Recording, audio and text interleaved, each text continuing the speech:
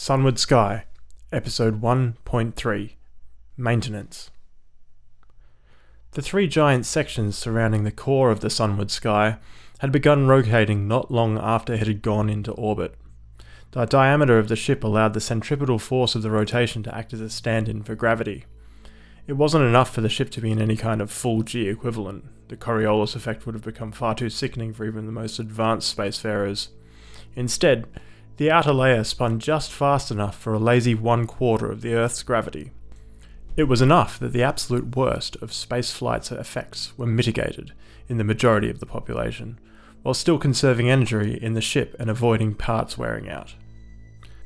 The rooms were built such that the outer layer of the spacecraft became the floor, with only a few small sections on the edge of each subdivision allowing a view outside the window, where the half-spent rocket boosters and ship core would appear to be spinning around the fixed window.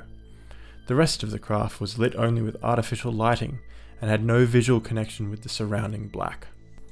It was in the base of one of these rooms that Healy paced gently back and forth between a flat, long desk full of cabinetry and 3 bucket-style seats which reclined back next to a series of aluminium IV poles and aging AMOLED displays.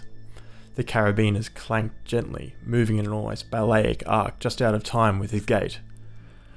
The huge man pulled open the door to one of the cabinets and was presented with a series of medical devices attached to a Velcro wall. He hummed gruffly and flicked his hand over the various first aid items. He found a syringe and a small spray can. The Velcro rent a crisp tear in the near silence of the medical bay as he pulled it off the wall. He left the cabinet open and lurched gingerly towards the nearest bed. Alyssa lay in a state of drugged unconsciousness. The leg, where she'd nearly snapped it off on the edge of the crash couch, was a shock of plum-coloured bruises held together with a lattice of medical tape. Her shoulder had been forced back into place and likewise exhibited the purple marks of violence. At the moment, though, these couldn't be seen on her shoulder, as her shirt had been ripped off carelessly and a healing anaesthetic foam applied liberally to the whole area. Beneath her clavicle, her entire chest and stomach had been wrapped in emergency bandages, and a sling had been fashioned such that it wouldn't put pressure on her neck, which was likewise obscured by the foam. Healy pulled a glove from the receptacle next to the bed and proceeded to clear away the stale foam, carefully pushing it into a tube next to him. When he was done, he wiped a cloth over the shoulder and neck where the foam had been, making sure the whole area was clean. He then applied new foam from the spray can that he'd taken with him, using his gloved hand to spread it evenly over the bruised flesh of the shoulder and the neck. Alyssa didn't flinch, but then he knew that she wouldn't. Once he'd exhausted the small can, he tossed it into the tube along with the glove and the cloth. He placed a small lid over the tube, and within a few seconds a vigorous sucking sound took the contents to some undisclosed part of the ship. He removed the cap from the syringe and pushed it into the muscle of Alyssa's bicep and massaged gently. A soft groan escaped from Alyssa's lips, and after a few seconds her eyelids began to flutter. "Hurts," she said. "I'm not surprised," Healy said. "I'm more surprised you're still in one piece, to be honest with you. People don't usually come out of a bad launch looking none the worse for wear." He gestured to her leg. "Though you are a mite more colourful than when I saw you in the terminal." "What happened?" Her neck and shoulders spat pain at her, but it felt as though it was coming from far away. She couldn't think straight, and the last thing she remembered was the urgent need to stop the launch. "Seems you had a little issue with the idea of going to space." She turned a bloodshot eye towards him. Don't stress about it. Happens to some people. Get into launch position, then they freak the hell out." He regarded her gravely. "You should consider yourself lucky though, if I'm honest. I wouldn't recommend doing that again." He danced gently upward in the low G, and wandered away as Alyssa drifted back into a more natural sleep. A few hours later, Alyssa was free to get out of the medbay bed. It took her a few tries to get it right. She used too much force the first few times that a low-gravity environment, and nearly launched herself into the ceiling with every step.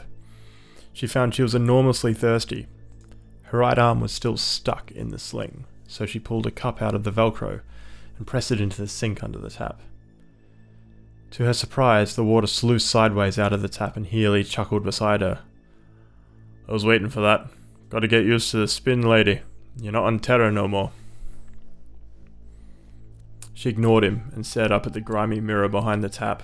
She looked terrible, the blood pooling beneath her skin in black and purple puddles that ran along the veins under her skin, and the bloodshot in her sunken eye sockets haunted her pallid face. She knew she had to tell someone about what she'd seen on the two men at the terminal. She'd not realised at first that the container they'd had must have been part of what was supposed to be going up on the sunward sky, until the captain had said it in his message, of course. She watched Healy amble aimlessly around the medbay, reattaching stray devices and supplies to the Velcro walls and locking the cabinetry together with a series of tight snicks. The shuffling and locking down struck her as the mindless ritual of one who had been performing such tasks for many years. It had become ingrained in his psyche. Leaving items unattended in the medical bay wasn't a matter of personal pride in the workspace. For people in space, leaving these things available to fly around in sudden changes of attitude or acceleration were a death trap. He seemed content and was humming gruffly to himself while he allowed her some privacy with the mirror. Her head was still cloudy, and she wanted to make sure that what she'd seen had actually been linked to the sabotage before she bothered the man. To him, she was just a first-time space cadet who'd made a stupid mistake on the launch, and she worried that she'd be seen as hysterical if she started spouting conspiracies at him.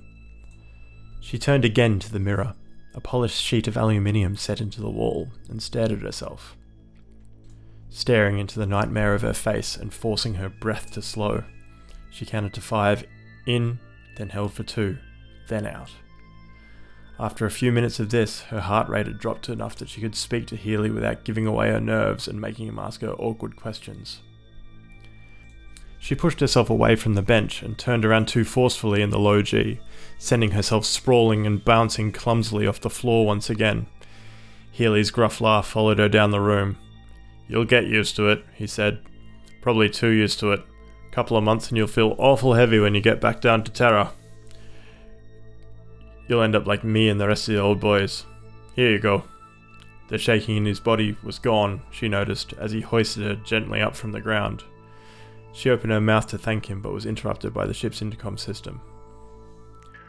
"All personnel, report to main decks for post-launch maintenance and work allotment.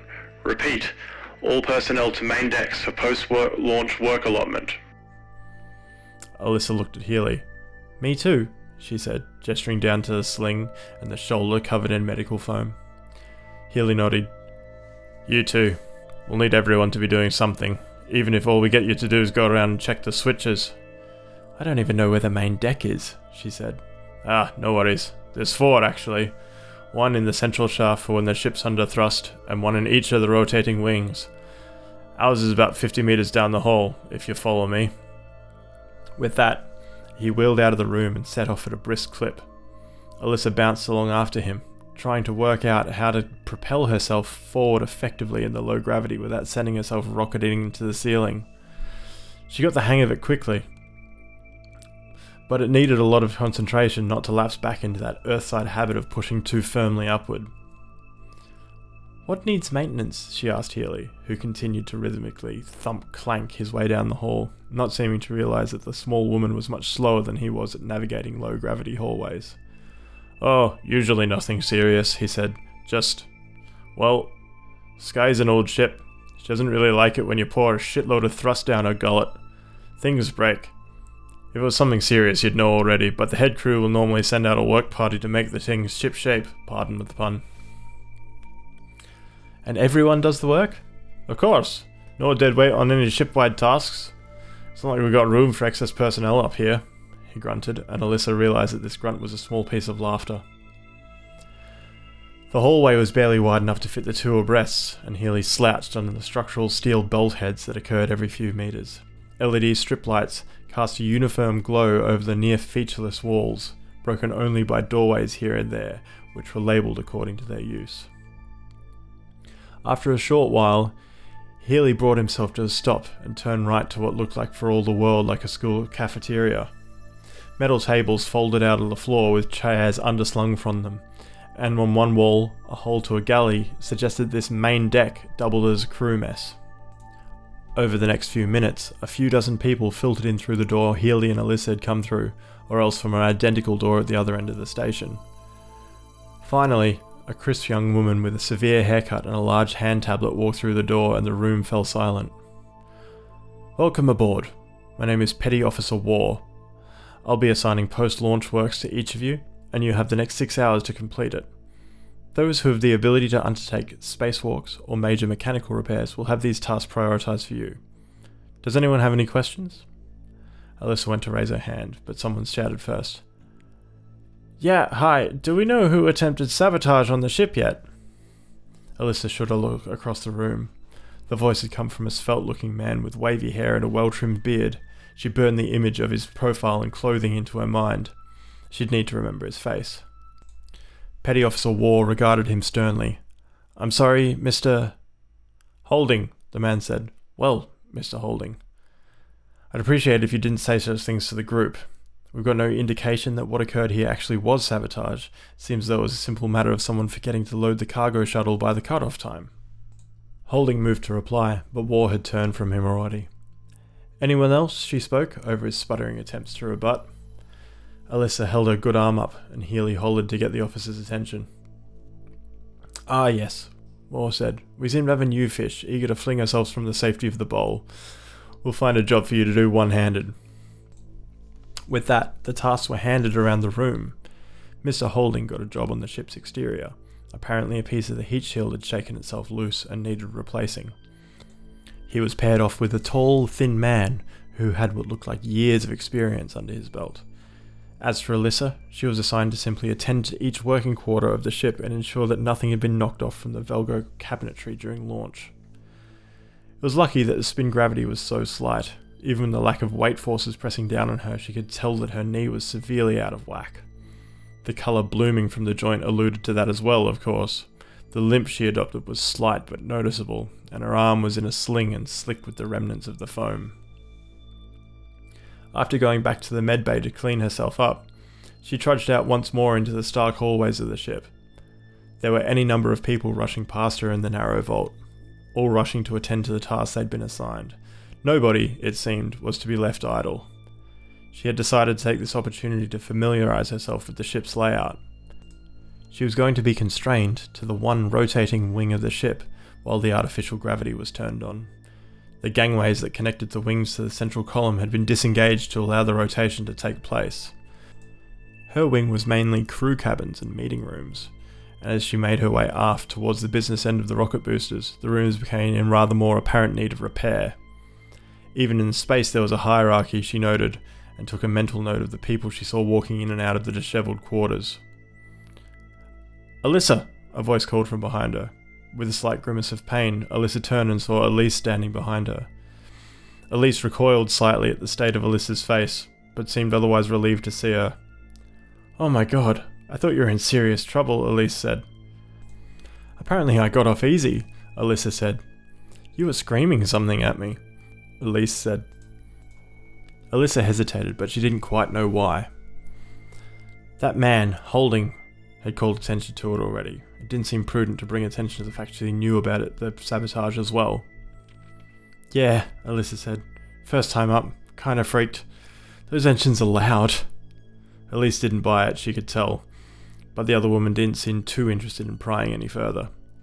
She nodded, then said, "Well, I'm glad you're alright," before giving her a quick wave goodbye.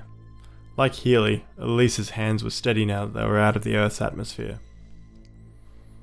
Alyssa worked her way back towards the front of the craft, stepping carefully to avoid the injured knee. She entered any room that didn't have a locked door, and affixed any loose items to her faces in the cabinet. About halfway along the seemingly interminable hallway, she thudded past a plate mounted on the ceiling. It read "Cargo" in solid red letters, and on a wall next to it there was a sign. In no uncertain terms, it described the manner in which the hatchway was to be used. Only when the captain had confirmed that the wings were not rotating, and the exit hatchway was confirmed as connected securely. It took Alyssa a second to understand why the hatchway was in the ceiling, but then she got it. If the ship was under thrust, the floor she was walking on would be parallel to the direction of movement. The hatch would be a tunnel or walkway perpendicular to the thrust, and so it made sense to have it mounted that way. It would also mean that when the ship was on Earth, the cargo could be loaded in without needing to be worried about it shifting under high G load. The different orientation of gravity in the ship was starting to give her a headache. She stumped to the other end of the hall and walked into a room marked Conference, Wing 2. She supposed she must be on Wing 2 of the ship. She got about 3 meters into the room before she realized that the windows were there, and then she stopped idly wondering and stepped slowly into the sight. The prominent prow of the ship's nose cone and the aerodynamic forward mast of the ship's wing was visible. The nose cone appeared to be rotating at quite a clip above her head, but she knew in reality it was herself that was spinning around. The window looked out, and she'd known Hilo was right. There was no comparing this view with anything else.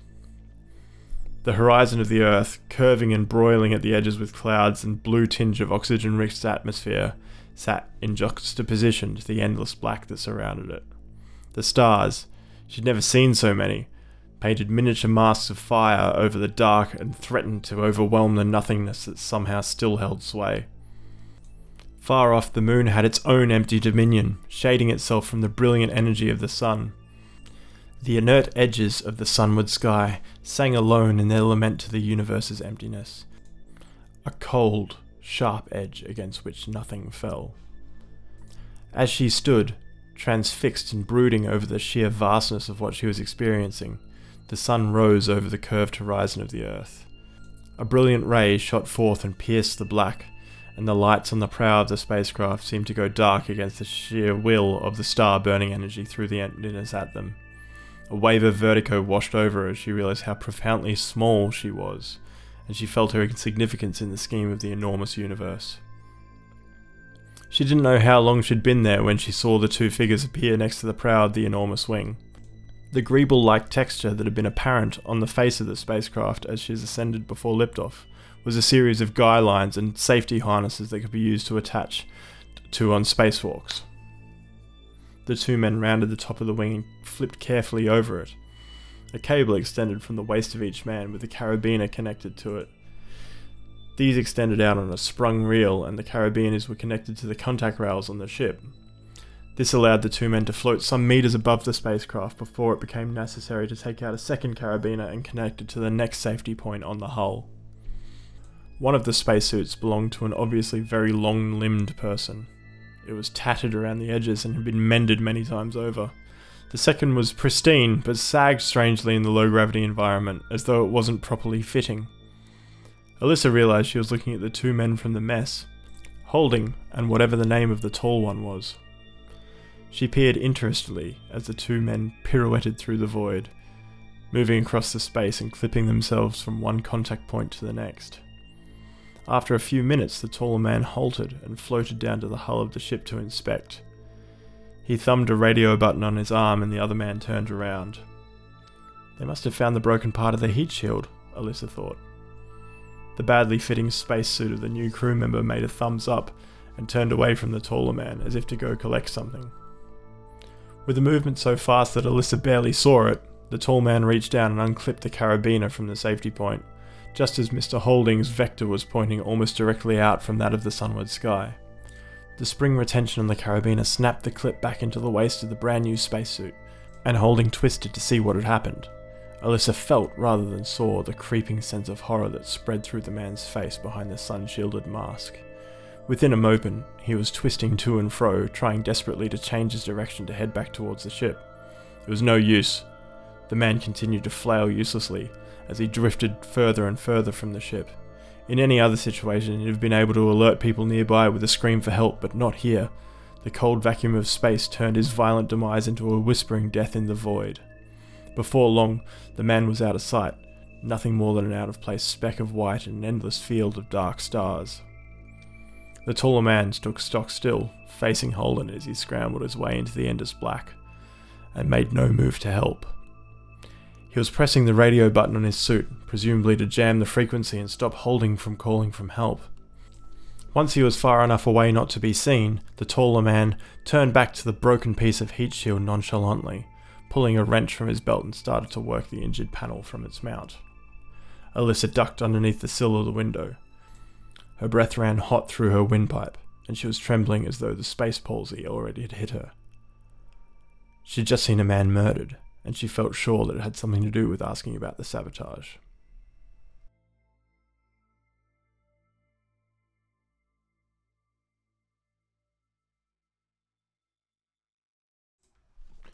Thanks for tuning in. My name's Henry Nielsen, author and producer of Sunward Sky. If you want to get in contact, you can follow me on Twitter or Reddit by the handle Hunting Sunrise, or on Instagram at hunting_sunrise. If you like this story, consider picking up my ebook novella Eleanor's Mind, available on Kindle and Kindle Unlimited. Again, thank you very much, and I hope you tune in again next time.